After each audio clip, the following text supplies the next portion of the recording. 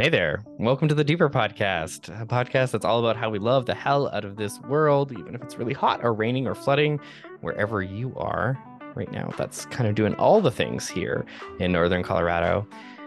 We hope that together we can find a little bit more joy, a little bit more courage to take those steps that allow us to contribute what we can to that great turning towards love that is at the heart of this life. Today, we have our kind of annual question box episode, maybe more than one episode, depending on how many we get to. This is an opportunity every year where we ask our community to submit questions, and they do, and then we try to answer them as best we can.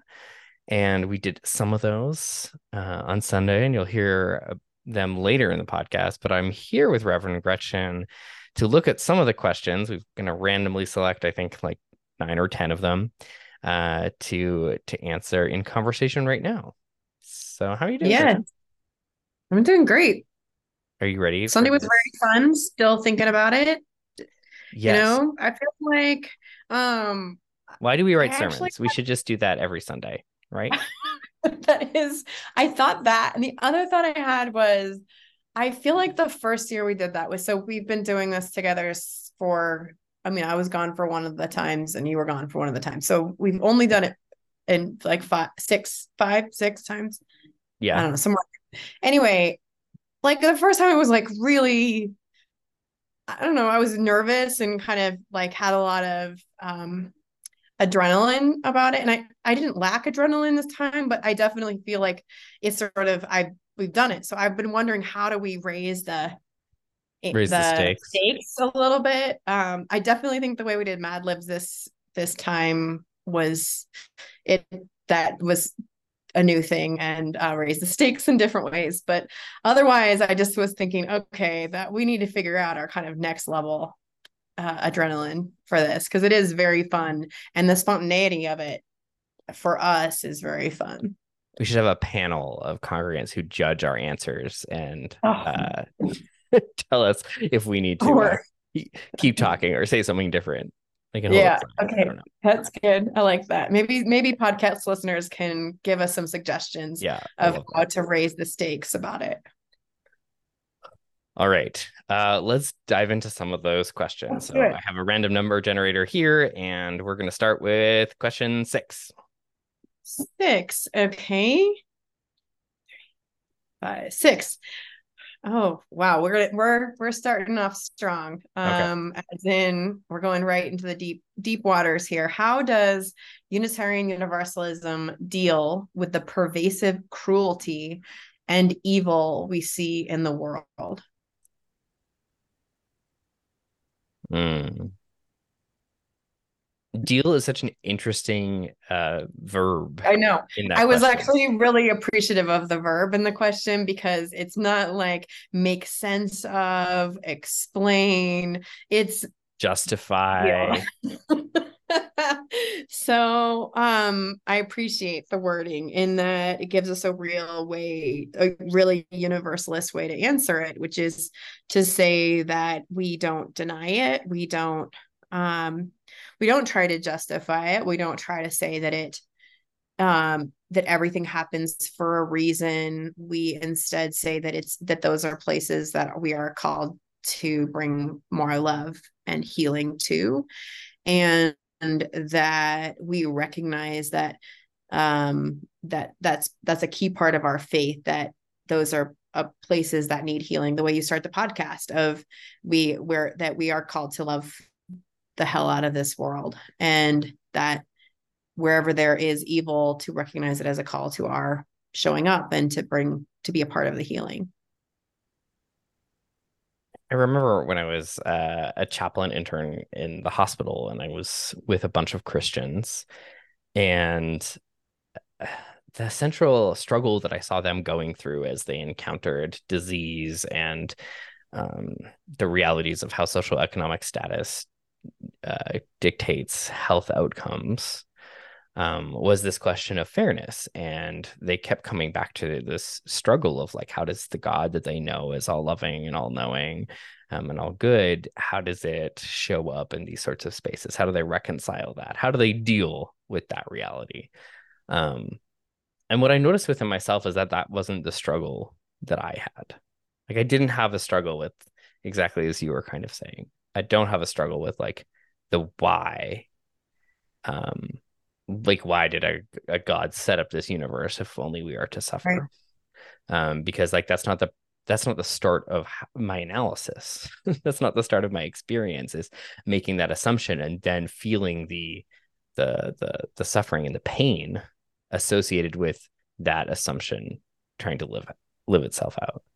Um, and on the other side of it, I think many Unitarian Universalists, deal with the reality of suffering and evil in the world um, through um, a kind of a commitment to continuous engagement and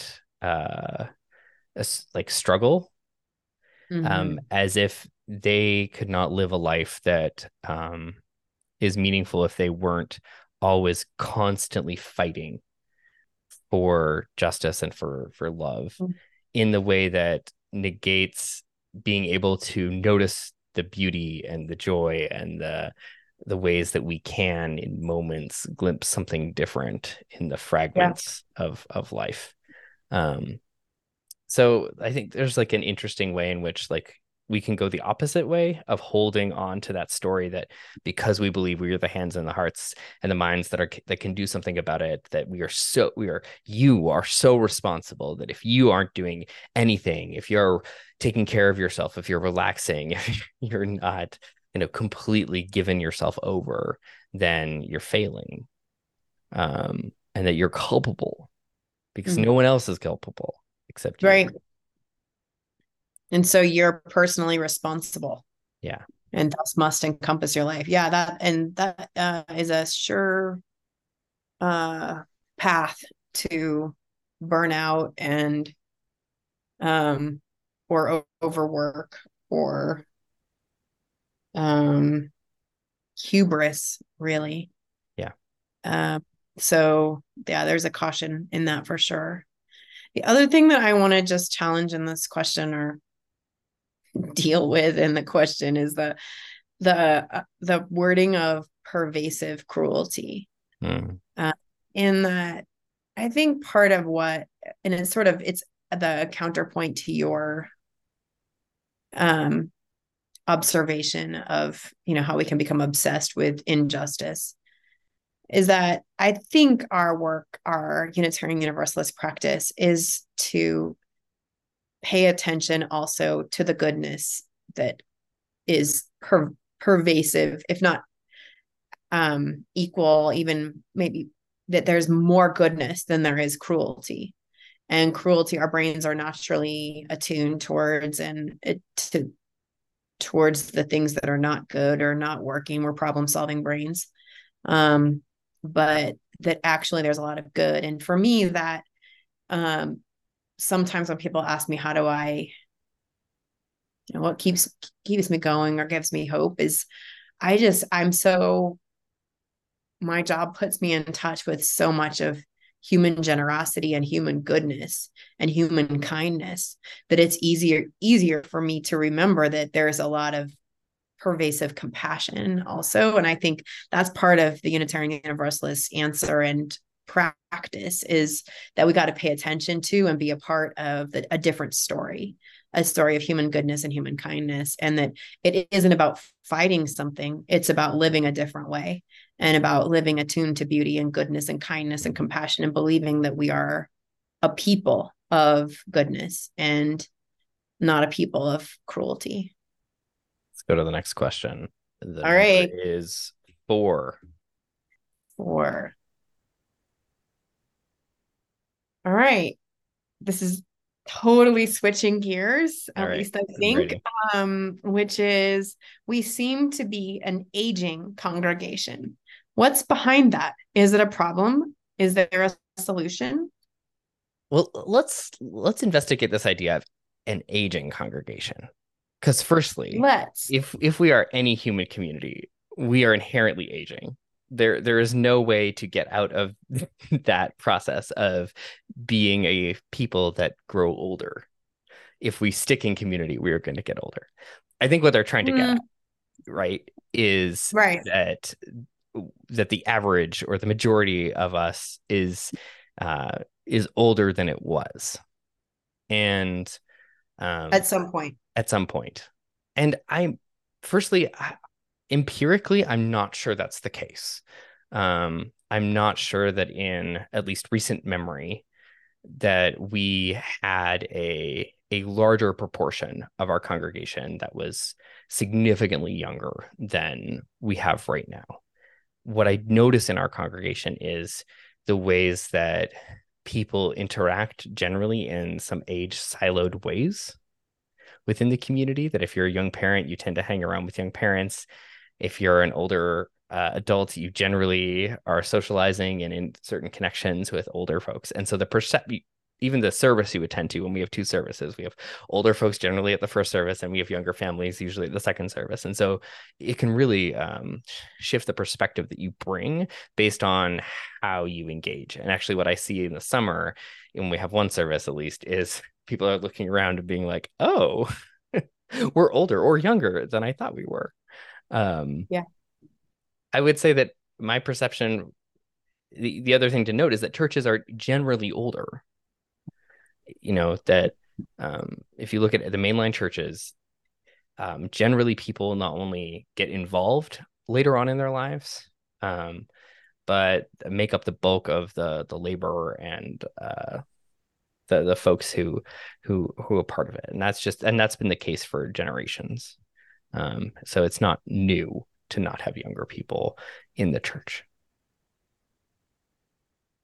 I think, okay, so let's start with this question of, are we aging? And assume that we're talking about, like, on average, is our median age older than it was, I don't know, 5 or 10 years ago.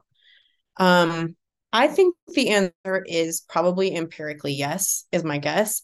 And some of that is just generational shift, in that there are more boomers than there are Gen Xers, and Gen Xers would be, like, theoretically right now a large percentage of our community, but the weight of boomers is high. So we have a lot of people in their 70s. Mm-hmm. That's probably more people in their 70s than we've ever had. And some of that is the way people live today, they're healthier in their 70s than they've ever been. They're more active in their 70s than they've ever been. So I think that is probably empirically true. The question is, are we a effectively multi-generational community?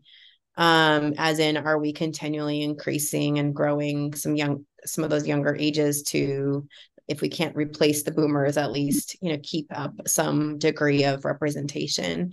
And I think that the other way I would affirm is that I think through the pandemic, the hardest hit folks of people who stopped coming and then have a harder time reestablishing patterns have been people with kids at home, in that mostly people in their 30s and 40s. And I think they have been the slowest to return, if they're going to return at all. And so instead, we're seeing a lot of newcomers in their 30s, not necessarily returners. So in that way, we are sort of aging in terms of our leadership.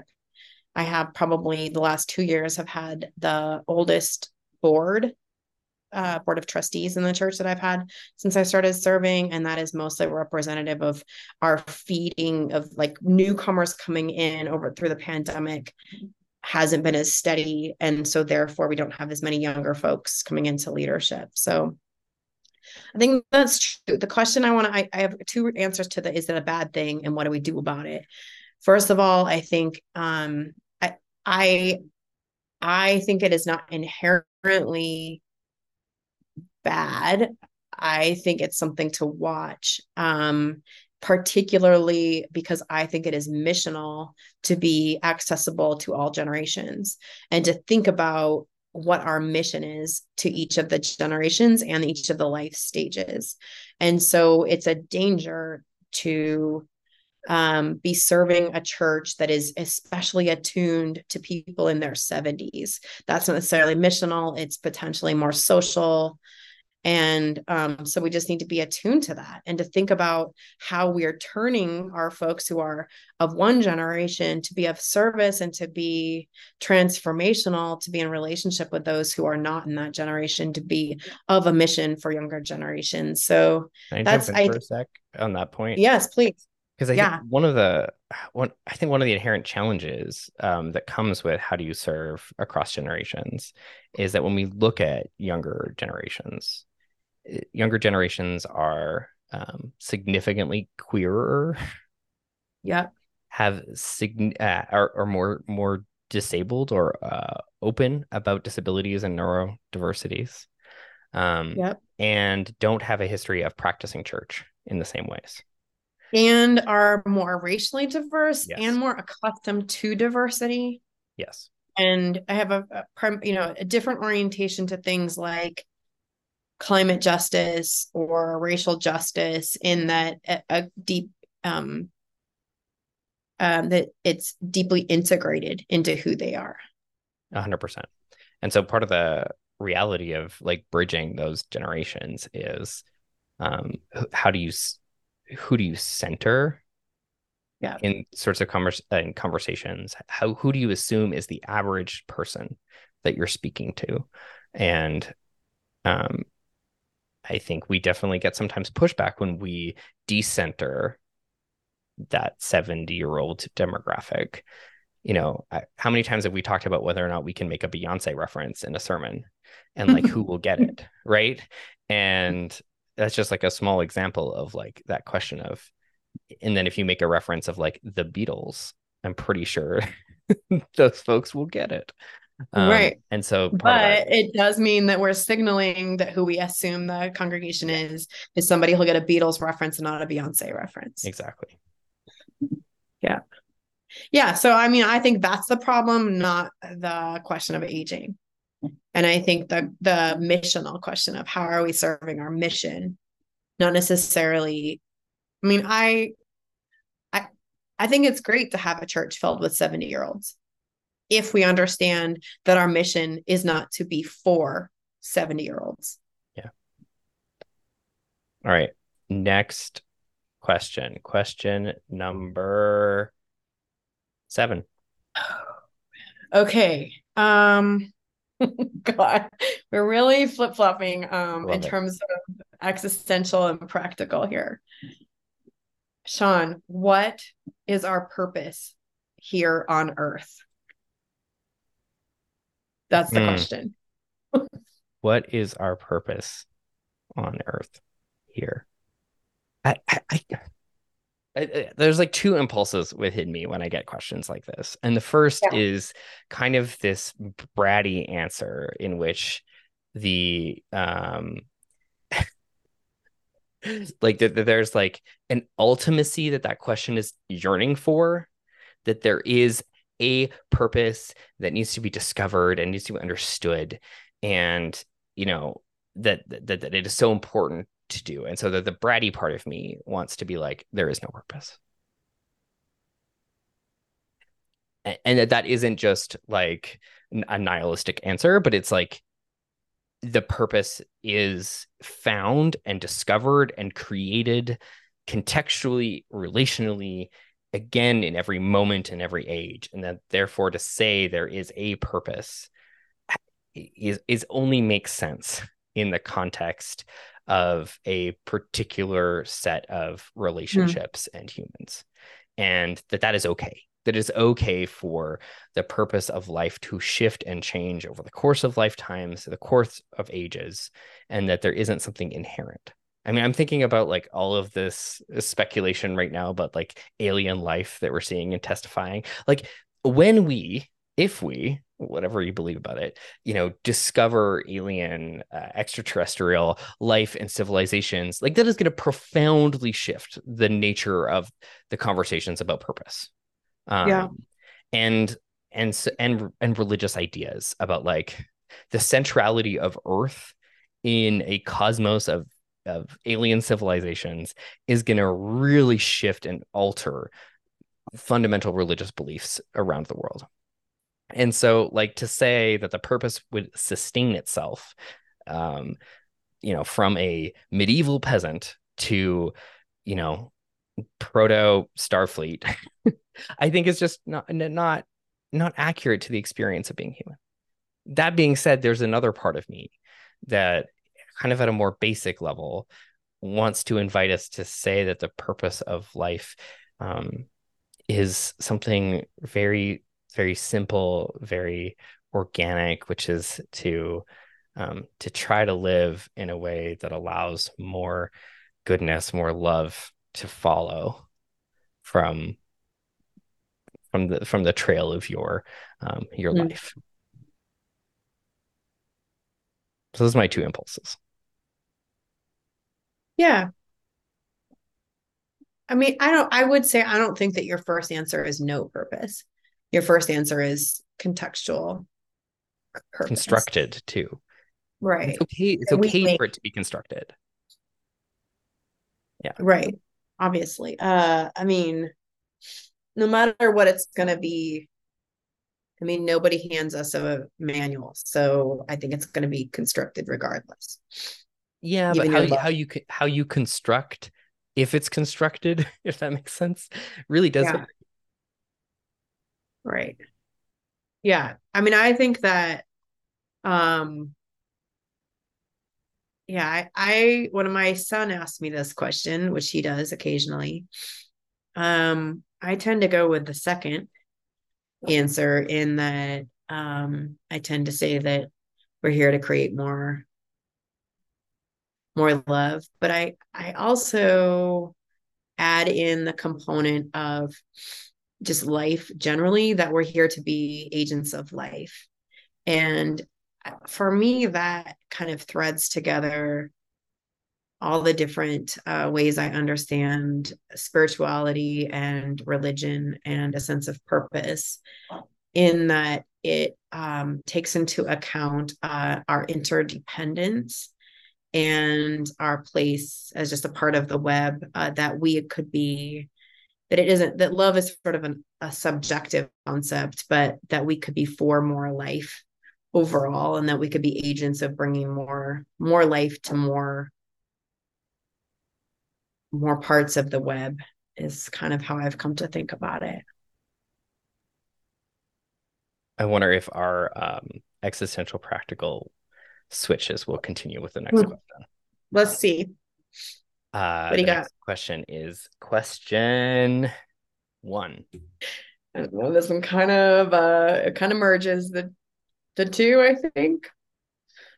What animal do you find the strongest connection to God with? Oh yeah, sure. I have an answer to that. Great. I love that you have an answer ready to go. What's your answer? Seals, Oh, of course, seals. What other animal would it be? Tell right? me why. So I like I could give you two different reasons why, but I mean the biggest one for me is when I was young, when I was like in second or third grade, um, my grandfather died, and we went out to do the funeral and the memorial service, and I, for some reason, was chosen to kayak out with my uncle into the bay by my grandmother and my grandfather's house to drop his ashes into the ocean. And I like remember it so clearly. Going out there, I had this like little vessel, and I like pulled out the cork, and I still have the cork with me. And I dropped it, and I remember it falling in this clear water and this kind of spiral of ashes coming out. And then I looked up, and there was a seal that had popped up and was kind of playing around.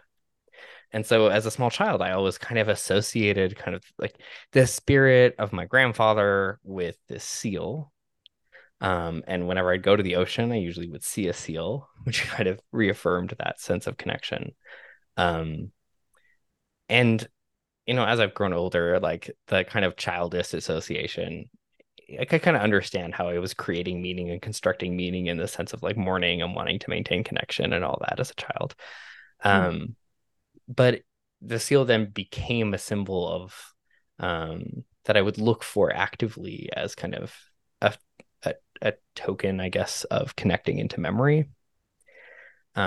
And I also just love seals because they are like playful and fun and ferocious. And I always felt more akin to seals because they are very graceful in the water and less so on land, which I've always felt is true about myself. Mm. Um, and so for me, seals have always been this like fun symbol of divinity and presence across time. And also this like loving, ferocious, playful being, which I think is pretty divine. There you go. There's my Yeah, answer. What about you? I love that answer. Um, I have one that is connected and one that is goes in the opposite direction. So the first thing that came to mind for me was the one that's connected. That's why when you said seal, I was like, oh yeah, that makes sense. Which is I think of a whale, and not just Star because Trek. they're Yeah. organizing against us. But I think so. First of all, I said sometimes my son and I get in philosophical conversations about the purpose of life, but we also, another thing that connects here is that he is very terrified of whales. It's his worst nightmare. Like he has some sort of weird phobia about them. And I think that is it's always a mystery to me what he acknowledges he's afraid of.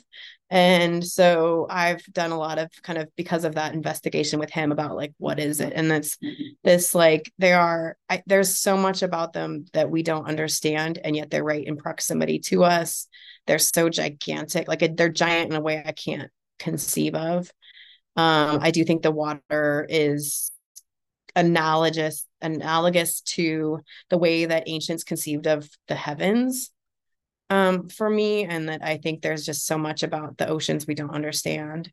I've been to so many like IMAX movies and read so many books about whales that I just do not. I like the sounds they make, their migration patterns. It's such an incredible mystery, and it operates on a level that I think it's like they're right here, but we don't understand them. So that's my first answer.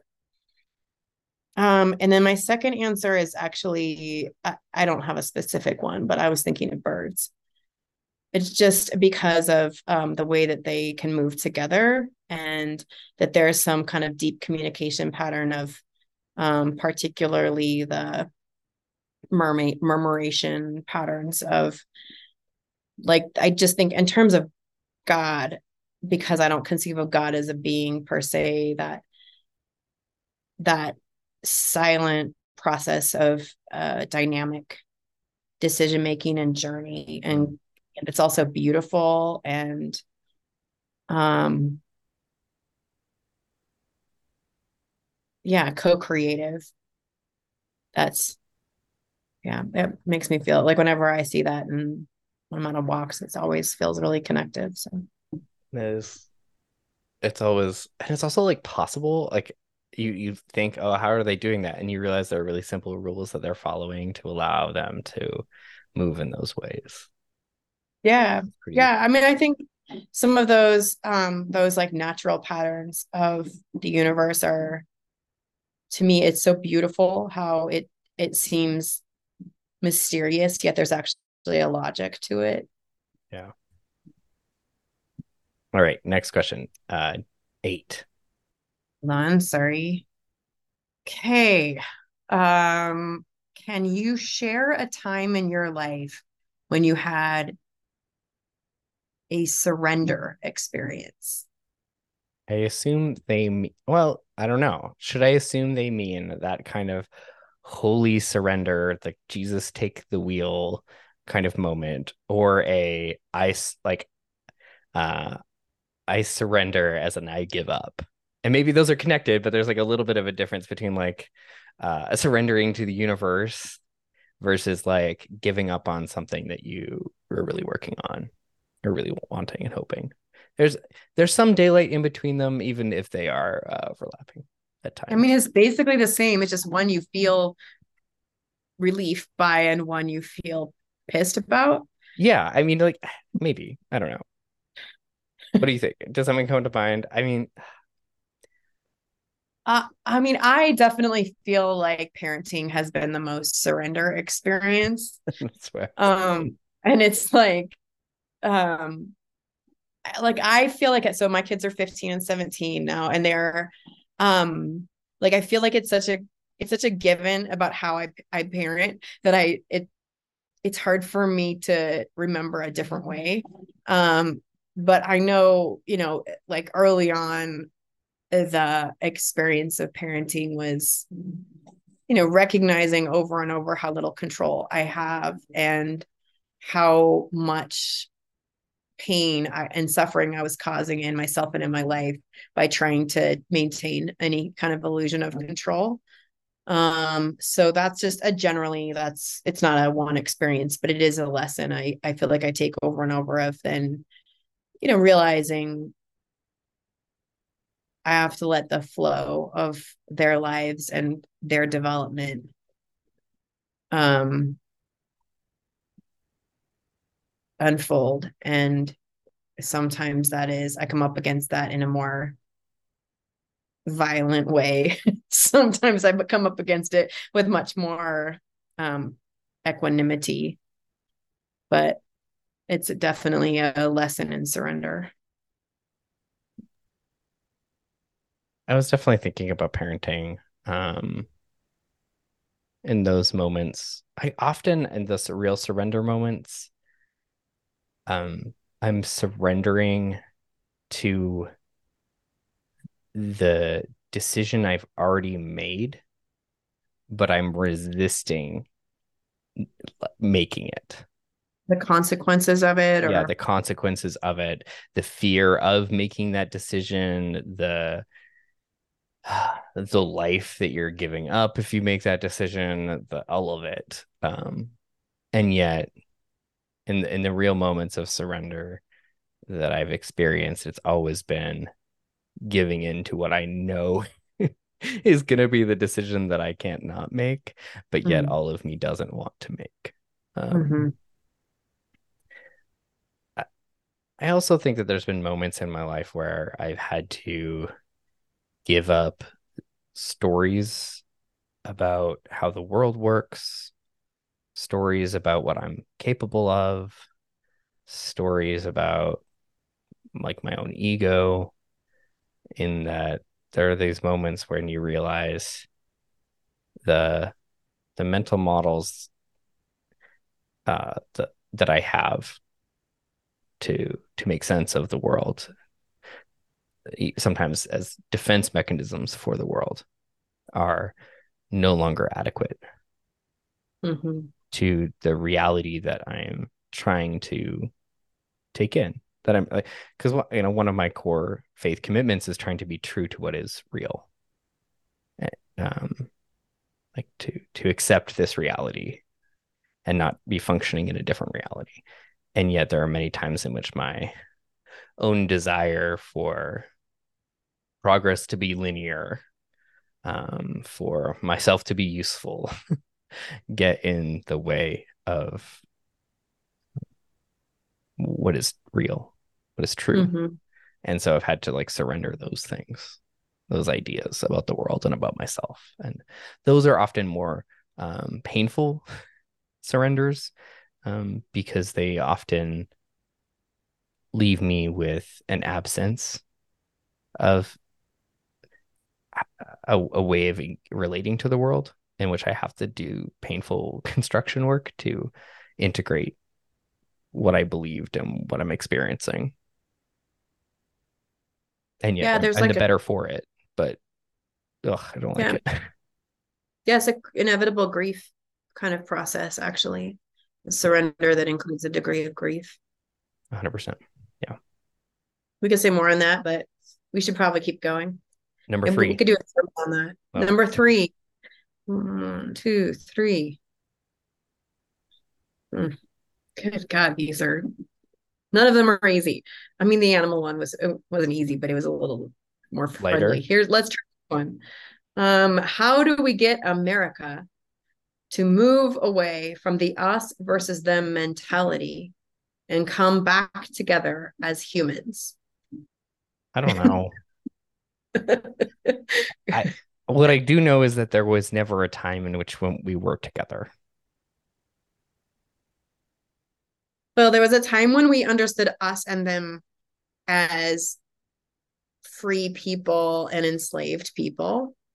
And then there was a time of us and them of and indigenous people, like that there was clear us and them.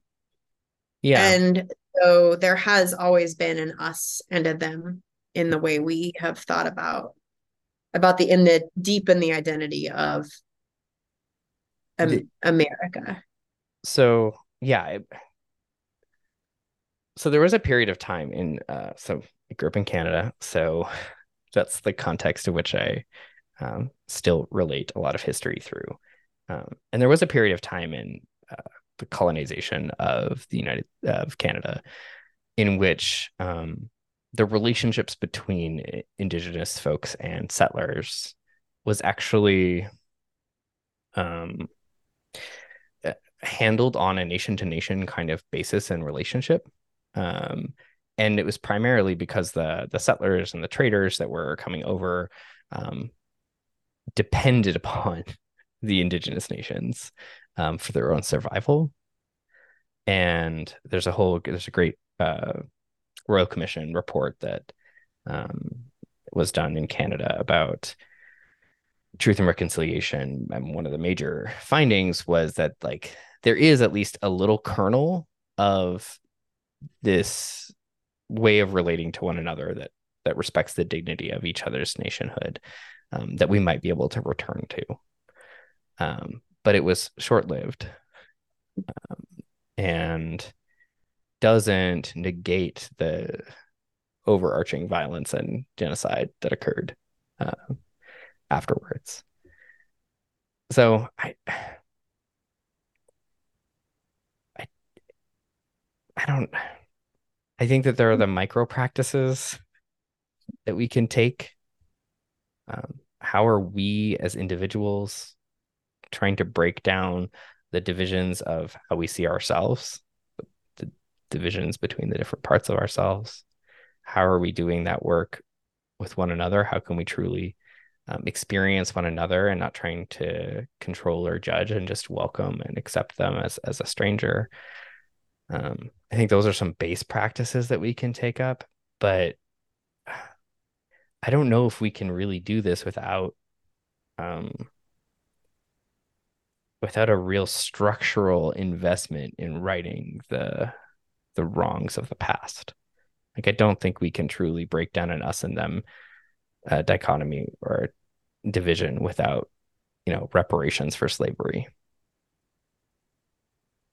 Because structurally our society is based in that injustice. And so it's always going to define us until we start to recognize it and remediate it. Yeah, I agree with you on a from a whole culture perspective, America being either the US or even just North America or the Americas. I mean, I think all of that is there's just deep cultural uh the impact of colonialism and human enslavement, that it's pretty that's a deep cultural narrative.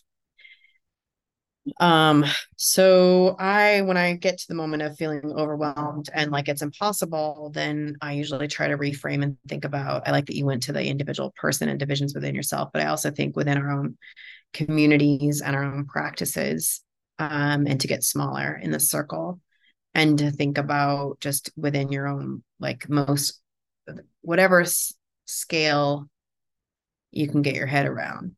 So whether that's your neighborhood, Maybe it's your house, your home, your neighborhood, your city, your county, your state, and to think about what practices facilitate overcoming a sense of othering, and understanding that, as you say, deeply embedded in the question is power and injustice. With that said, I think embedded in the question is also a question about democracy and the functions of our democracy, in that I think they're pointing to an acknowledgement of a deeper breakdown of the governmental processes, and the are what seems to be a new level of inability to function democratically. And I think that in that way, I think, while, I don't know, let me try this out. So I think that we need to humanize in how we see one another, but that doesn't mean that we shouldn't identify who is working for democracy and who is working against it, and to actively oppose those who are working against it.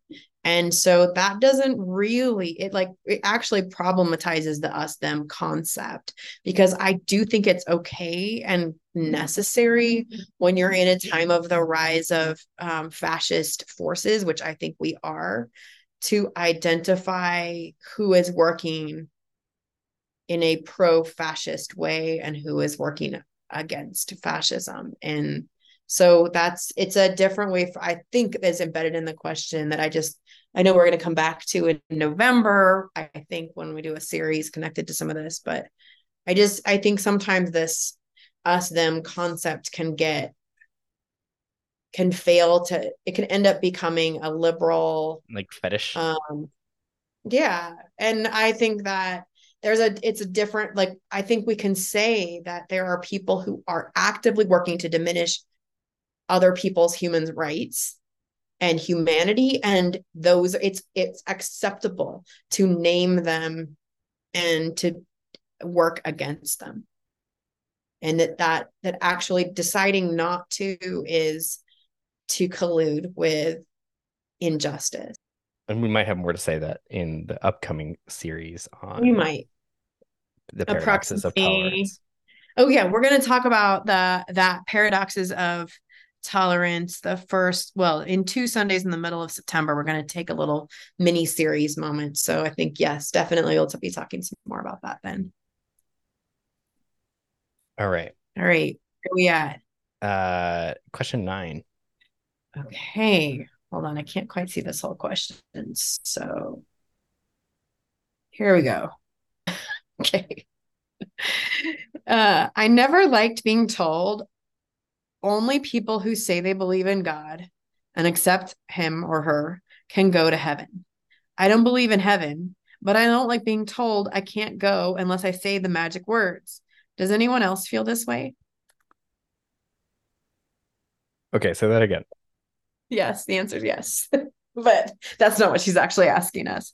Okay. I never liked being told only people who say they believe in God and accept him or her can go to heaven. I don't even believe in heaven, but I don't like being told I can't go unless I say the magic words. Does anyone else feel this way? Do you feel that way?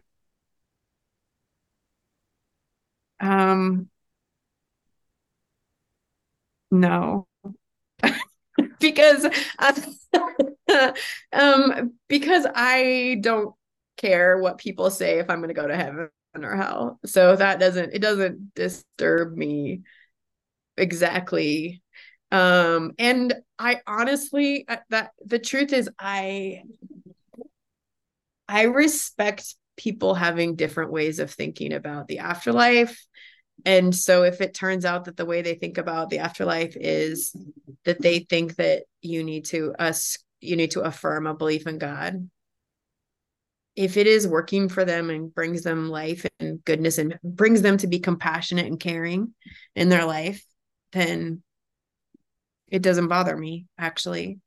I have a different understanding of the afterlife than that, but it doesn't the only way that it would impact me is if it leads them to want to coerce me through one way or another to agree with them. I don't know. Do you, does it bother you that people might have that sense? I mean, maybe we can just investigate why that would, why, what is that about that it bothers that there's a sense that being told that you can't go to heaven because you don't believe in God So bothers you, even though you don't even believe in heaven. so the I think I have two impulses. The first impulse is I don't really care. But the second Right. impulse is that I find it hard to believe that a theology that has an exclusionary heaven produces um, a way of relating and being with one another that embodies the deepest good in the world. And so I think like there are ways in which the idea of a heaven that is necessitated on you saying a few words in a in the Christian evangelical context, like accepting Jesus Christ as your personal savior or like being baptized or whatnot, that like that doesn't produce a perspective on the world that you know um that filters out into the relationships that you have, that you're like relating to folks who are unbaptized and unchristian. You're constantly thinking, oh, they're going to hell. And, even that's even from a perspective of like, oh, I need to save them. And I think there is a way of like, if you believe that, it can lead you very easily into not being able to truly be in relationship with people who are different from you in a full way. And it can lead you to ideas about worthiness in this life that get played out societally. So I think Yeah. that's the part that does get to me. Yeah. Um, and I think that there are Christian, in the Christian context, there are many mainline and progressive Christians who would say that you can't act like. I think I saw a TikTok about this. This minister was saying, "What's wrong with having a belief in heaven and hell that is exclusionary? Like, what is the problem if I believe that internally, um, but don't act on it?" And his answer was like, "There's no way not to act on it." Um, so that's the part that bothers me. Like the two, really what it is that it's like asking, can there be a cognitive dissonance? Can you hold a cognitive dissonance about somebody's worthiness in this life and their and God's ultimate judgment of them being unworthy? Yeah. And that what you're saying is that unlikely, but humans are really good at holding cognitive Yeah, dissonance. I Like, think like that's the part that bothers me. I also agree that actually I think the majority of people that have exclusionary beliefs about the afterlife are able to maintain a cognitive dissonance because, as you say, we're really good at it. we do it all the time. We're I very think, irrational. but I think I would rather people interrogate that cognitive difference, or that dissonance, because I think it would lead them to a deeper place. Universalism, basically. Yep. Um, And that's my right. I mean, universal supremacy. either they became fundamentalists and actively and fascists, Yeah. or Or the they become universalists. universalists. You're Right. either with us or against us. All All right, question 5. right. I think my number system is broken down, but I'm gonna go with. Oh, this is the one that preceded the other one we answered, which so it should have come first, but that's Okay. okay. What does it mean to surrender so that love can flow through you? What does it mean? I mean, mostly I think of this as the experience of trying to put your ego in check and to try to to deal with your own ego and get it to calm down. Manage your ego in it so that it is a healthy expression. Because it's to recognize that you're not the center of the universe, and that you are a part of something greater. And then beyond that, I think it's about a deep listening, both actual listening to other people, to what's happening around you, the reality. You said accepting reality, living out of reality, and then also deep listening in yourself and to a greater wisdom that lives within you.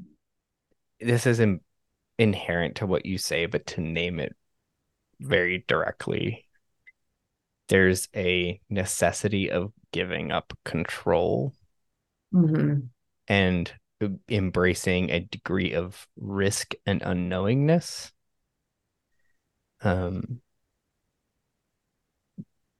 Because you feel that call. And so it's for me, the moments in which I've really felt that like love was flowing through me, there have been like micro moments.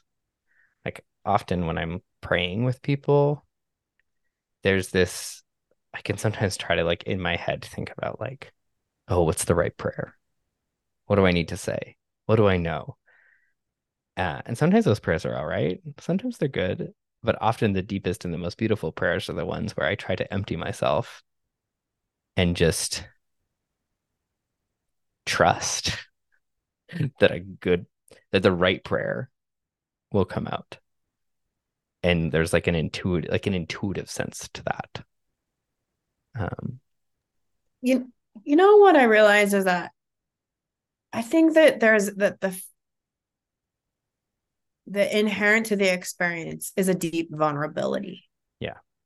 And being in tune with your utter vulnerability in life, and being like, to be open to love flowing through you is to say yes to that vulnerability.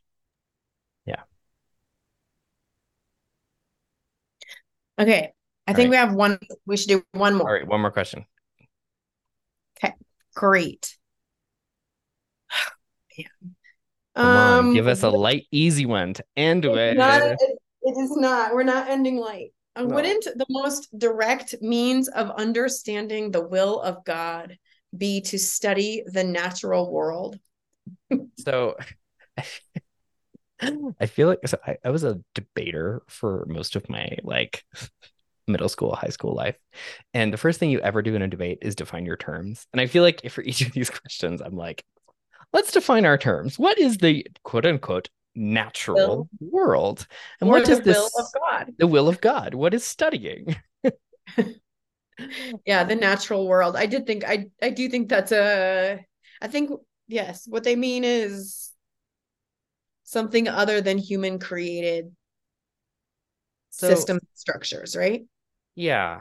And to which I had a colleague who is a Puerto Rican woman, and I remember her talking about how she struggled often being in Unitarian Universalism because the way that people access the divine is so often connected to nature and being out of city spaces, in which the ways that she has connected most with the divine is in urban spaces, in like the neighborhood in New York City that she grew up in the ways that people related to each other, the community connections, the dance, the move, the pulse, the feel of those urban spaces. And that there's like this dissonance, this disconnect with the majority of UUs. So say I commune with God in the mountains on the trail. And I would say like personally that is definitely true. Like I like being in the natural world. I love observing the natural world, and the most profound experiences of understanding God in that intuitive sense for me is have been found in uh, relational urban environments. Um, and so from like a personal ecstatic experience, I can't say that is where I would find God.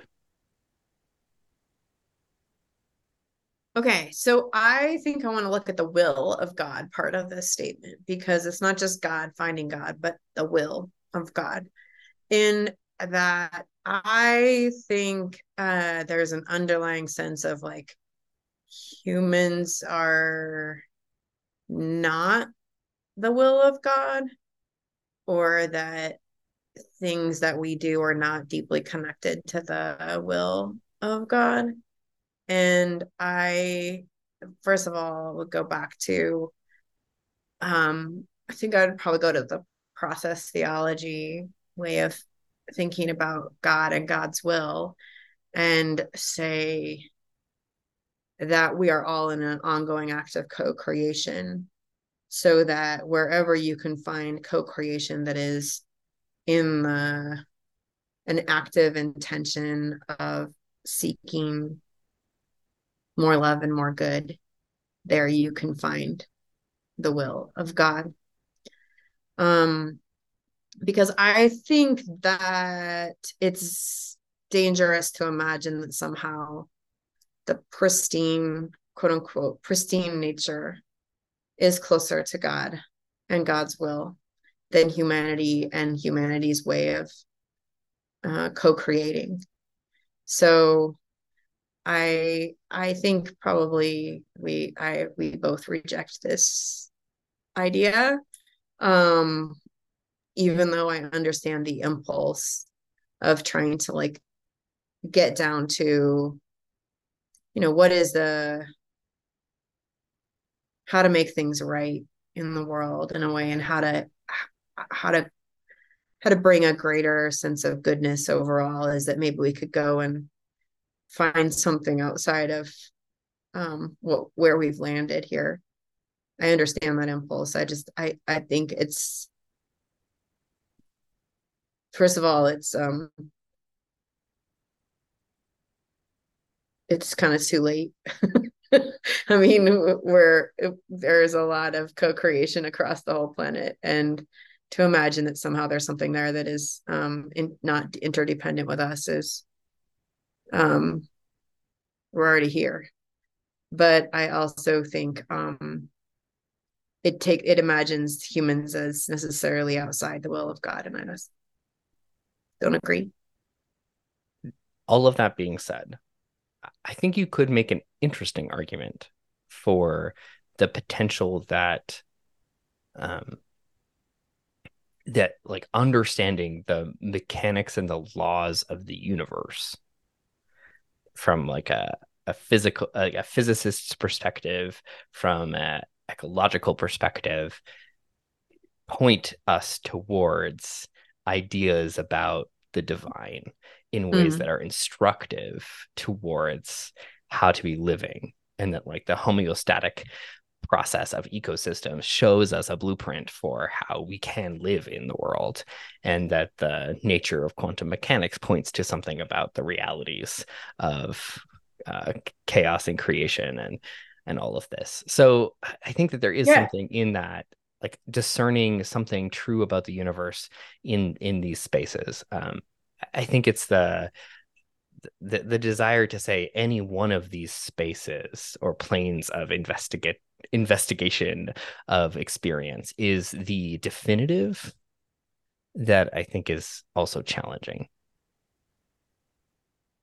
Yeah, So, I and agree. that's why we need each of us in different ways. We need people who find God in the city and the on the sidewalk. We need people who find God in nature, and in the on mountain trails. We need people who find God in like clubs and in dancing and in music, because they're all astrophysics. They're all pointing us towards parts of the truth, parts of the realities of the ultimate, which is what God in these conversations is.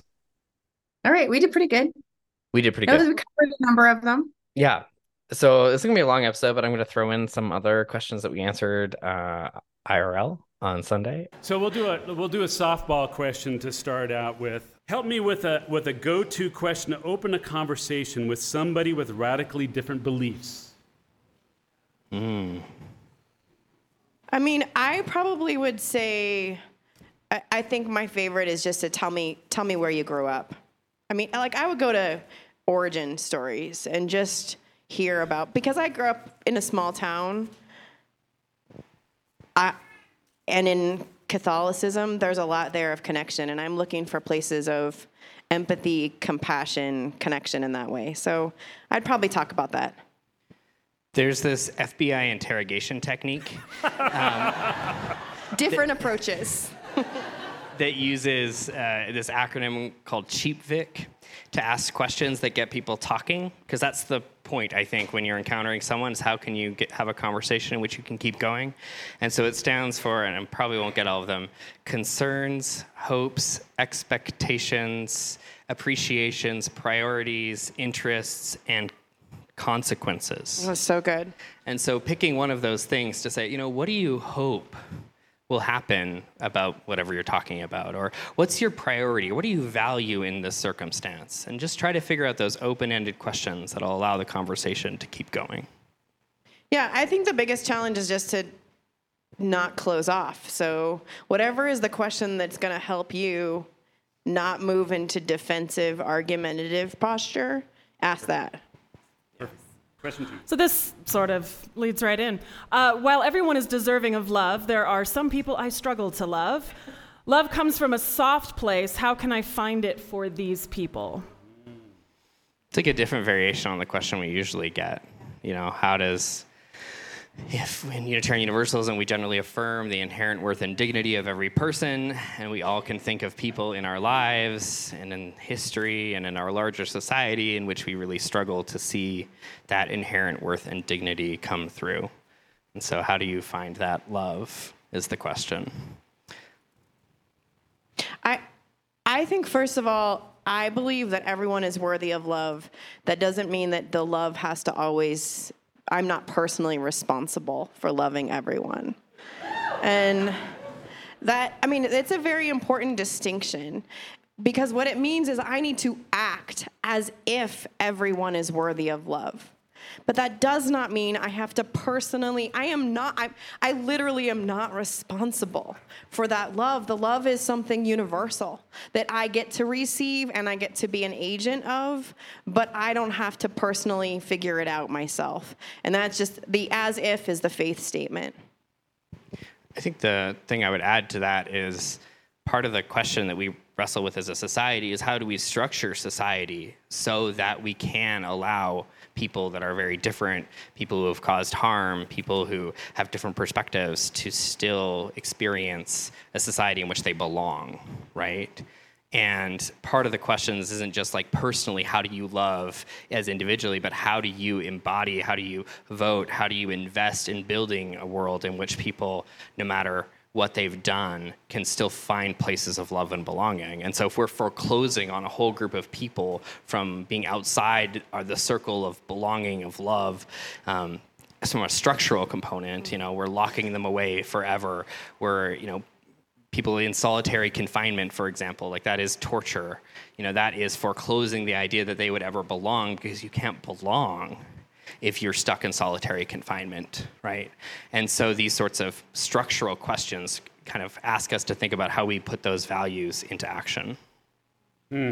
Excellent. Here's a challenge. They ask some challenging questions, believe it or not. Yes. All right, so how do you put the baggage from an abandoned faith to best use? How do you put the baggage of abandoned faith to best use? I think that's a good question for you. Well, I didn't grow up with faith baggage, right? So I came into religion without it, and so I don't have a carousel, a cart. Yeah. I mean, first of all, you have to do your work, and that a lot of, we may not even realize it or want to realize it, but a lot of times that past faith, we may have thought we walked away from it, but it still lives in us and can live in us as reaction and rejection and defensiveness and attempts to, I mean, like in your sermon a few weeks ago, that clenched fist. And so working to heal and tend to and acknowledge the pain of that still lives in you, I think is your very first. That's first. And then second is to try to, once you got through that, then you can sift through to find the gifts.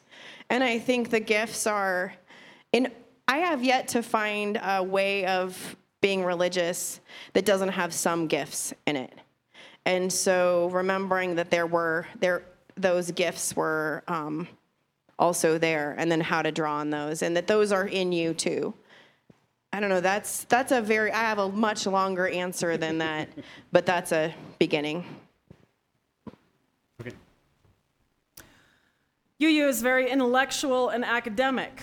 How can we as a congregation reach people who are less educated? I think that there's, in that question, an assumption that a faith that is based in reason and involves the intellect inherently involves like what we would consider academic in kind of a structural sense. Whereas I actually think that our faith has been leaning in for the last 10, 15 years to a faith that is not, you're not coming to church and hearing an academic lecture, right?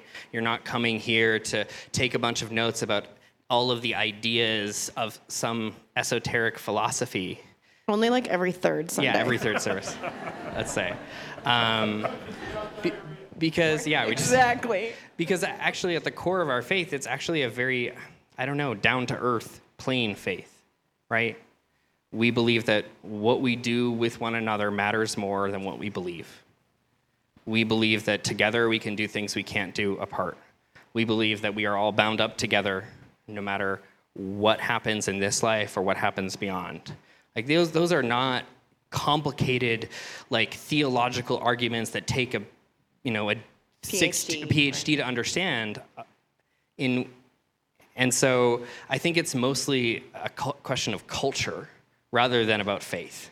Because I think our faith is actually one that really resonates and connects across the spectrum. It's what are the institutions that we've created? How do they reflect that faith back? Beautiful.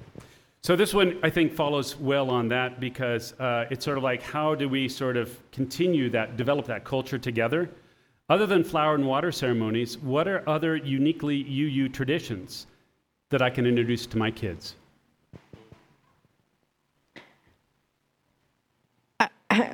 Well, lighting the chalice is the one that comes the easiest to mind. And that's something that I've found appeals to all ages. It came up in the board retreat yesterday, actually, or Friday night, of the etiquette around lighting the chalice. They're like, is it the practice to say the words and then light the chalice, or do you light the chalice and then say the words? Or do you do it at the same time? Or do you do it somehow at the same time, and then what do you do with your hand? Anyway, the answer is there is no answer. We don't have that. That kind of thing is like follow your heart. But the only real rule that I know about lighting the chalice is that you should not use it as a garbage receptacle. In other words, don't put your old matches in it when you're done. Other than that, it's intended as a ritual of acknowledging our living faith, the way that we are all co-creating the sense of where we're called to next and our sense of what Unitarian Universalism is.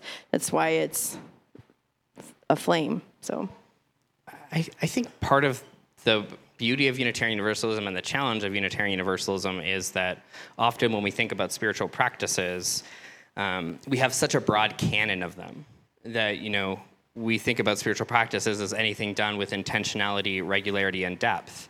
And so that means that your daily walk with your dog could be your spiritual practice, right? That means, washing the dishes can be your spiritual practice if you bring intentionality and regularity and it invites some depth, some connection within you. But we often don't label these things as part of our religious practice. They might be just things that we do. And of course, when we label them, often it allows us to go deeper in them. But we need to actually start to say, not only is this a spiritual practice, but this is connected to my faith, which is Unitarian Universalism. And so the justice work that we do, the relationships we build in our neighborhoods, the practices that we have internally, all of these things that are going to be unique to your life and your situations, part of the work is to think about how do these actually connect to my faith and give them that sense of it, because it's there. You don't need to pick up necessarily these traditions that have evolved over centuries or decades, depending on which one you're talking about. Okay. I realized we didn't set a timer. We didn't. When are we done? You want to do one more? Okay, one more. And then we'll take a break, and then you'll resort. Why don't we dance here? It's a sin.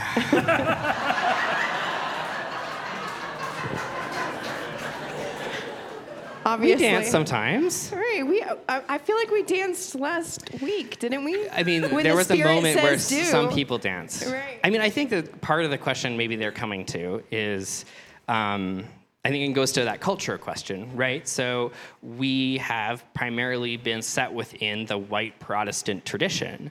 And in the white Protestant tradition, church is the place that you come to sit stoically and receive the word of God, to make good appearances socially so that other people think you're doing okay, right? And to kind of hear what's going on in the lives of the people, right? And so that expression of faith is very rigid, it is very bound, and we could go into a lot of the ways that white culture and white supremacy culture kind of constricts that, but that's where we've come from. And so part of the question of why don't we dance is because we are because our ancestors banned dancing.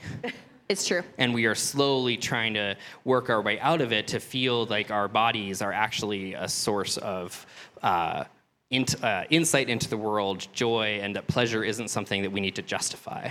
And that movement is something that actually we can trust. That feeling, that impulse to dance, to move in worship in our place is something we can trust and isn't like some temptation or something that's going to get us shunned by other people within our spaces. I mean, a bunch of you probably feel that, right? You're like, I want to sway in this song, but do we sway here?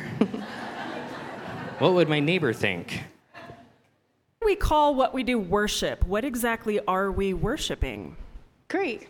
So the Germanic origin of the word worship is to ascribe worth.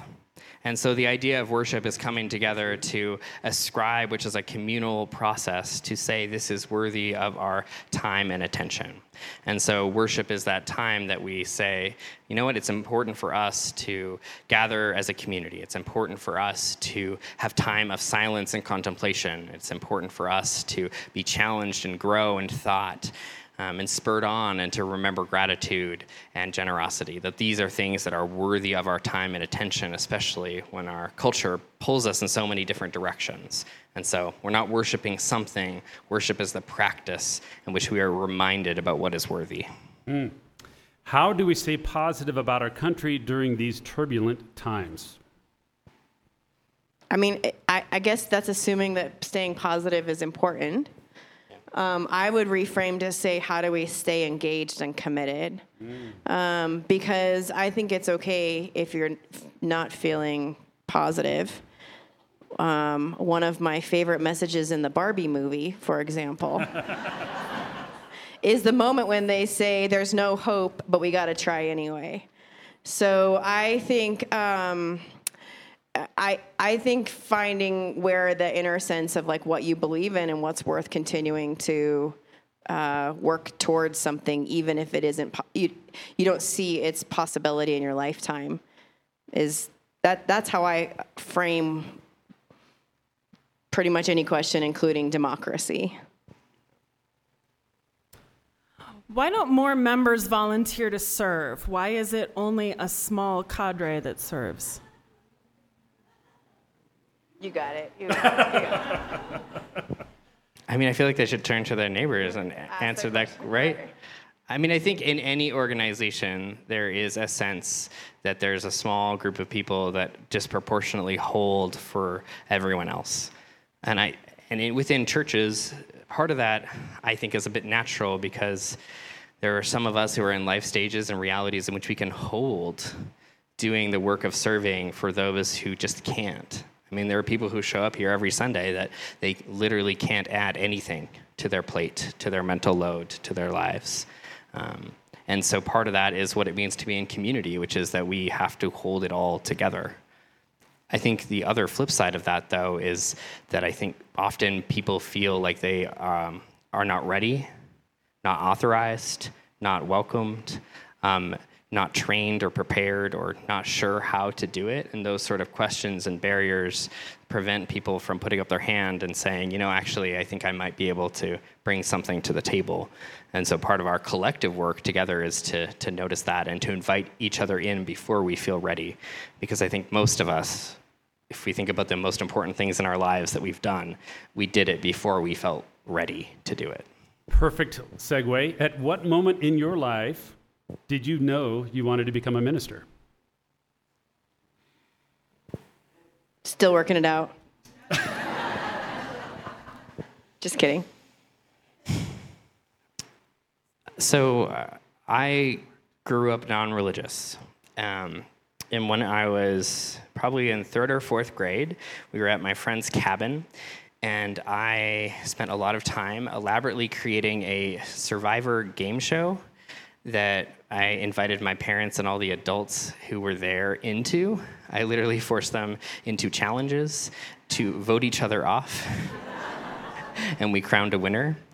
And that was an expression of something that was really core to me for a very long time, which is I felt called to create experiences for other people to have that allowed them to encounter something that they couldn't do alone.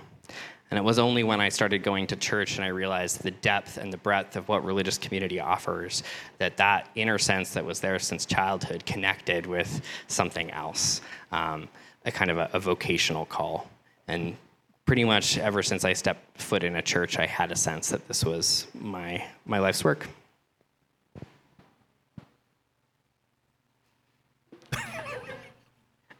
I want to do a follow-up, but I'll try to stick to the process we've agreed on.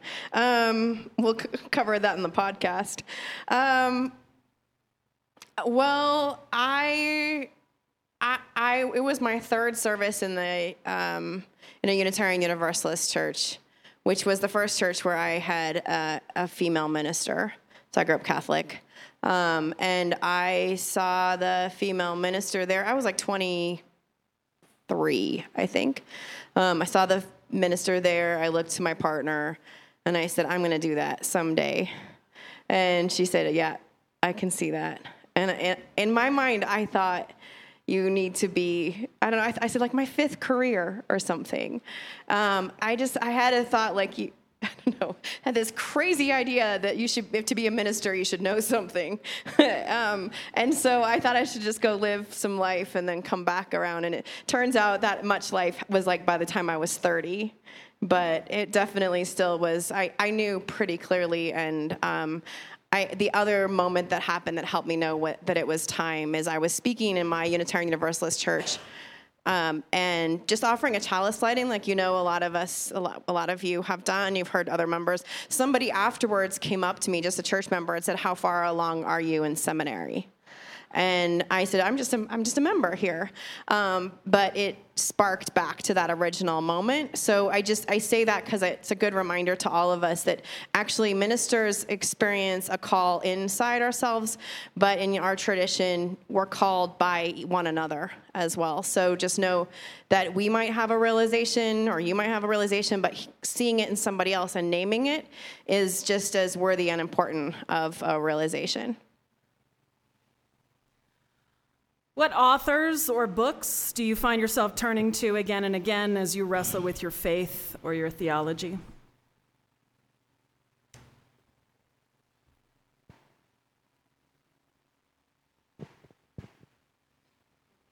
I can go. I mean, I feel like my answers, I feel like they're not that interesting, but James Luther Adams, who was a Unitarian ethicist and theologian, I can never not learn something when I go back to his work. And so I read it a lot. It's very dense. He was very interested in fighting fascism and how our faith is or is not enough to motivate us to work against fascism. So that is an important one for me. And then I am especially, I have a strong heart for Rebecca Parker, who is a Unitarian Universalist theologian. And then, I don't know, I return a lot to Adrienne Marie Brown, and a more contemporary, who is a justice activist. I don't know, she has all kinds of other words around her, but poet, magic maker, who talks about emergent theory. I don't feel like I have a specific canon of books or authors that I return to over and over again in that way. I feel like I just collect things into my brain and they kind of stick. It's true. It's annoying to some other people. Not annoying. It's great. It's just, I feel like living life in ways that are challenging to me, and trying to, Emerson said the work of preaching is putting life through the fire of thought. I feel like that just process of an ongoing experience is what I try to return to again and again. So we just have about a minute and a half left, so this is a short question. Okay. Hopefully, the question is, when you think about our congregation and the culture we're creating together, what's something that just inspires awe and an appreciation within you? Everything. I mean, that's honestly. My very first meeting with this congregation was in May of 2012, or April of 2012. And it was a group of 13 or so people, 15, who were interviewing me. And I left that conversation filled with a sense of joy and just happiness. And it's such like people talk about, there's so much about the world that is filled with angst and struggle. And I left that just feeling the sense of, I just hope they say yes, because I think we'd have such a good time. And that has been consistently my experience of feeling, I can't believe how committed this congregation is to that value we name of joyful resilience. It is not a looking away from life's difficulties, but of continuing to, fill out the Mad Libs that way, or just not taking itself too seriously. But that doesn't mean not taking the work seriously. I cannot believe how joyous this place is and how beautiful how real that is. It really keeps me going, and it is the thing that I just still think, God, we just have such a good time, and we get to do such good work together. I know it's simple, but it's really true. And at the same part, we somehow do that while also facing some really challenging things together. Like there were moments early on, especially when we were disclosing around sexual misconduct, that I was like, wow, if this community, like this could break our community if we were not able to move through this with a really complex understanding of truth, a really complex understanding of what we mean to each other, of what it means to be accountable, what it means to heal and reconcile, but also to tell the truth in the face of a lot of pressures to not tell the truth. I remember thinking, wow, like I've never seen a congregation navigate that well, because usually those forces that say, hey, let's not talk about this, or the congregation fractures. But in this church, there was this like collective will that said, you know what? We're going to talk about this. We're going to stay connected to each other, even when we disagree. We're going to care for each other. And I feel like that DNA has allowed us to take stands, to become a sanctuary congregation, to be committed in our community in so many different ways. To build this, the big right? building All of out that there. has been this like core commitment to do hard things together, which is just really unique. And I'm constantly, with colleagues being like, yeah, that sounds really great, or that sounds really awful, what's going on in your church, and just being like, I'm so grateful to be here. Well, thanks for listening to the Deeper Podcasts. We want to hear if you think we totally messed up one of those questions, or if you have an answer to one of them, because we are a community that values all the perspectives. And you can send us like a voice memo, so you could record yourself and send it to us, and who knows, it might end up on a podcast.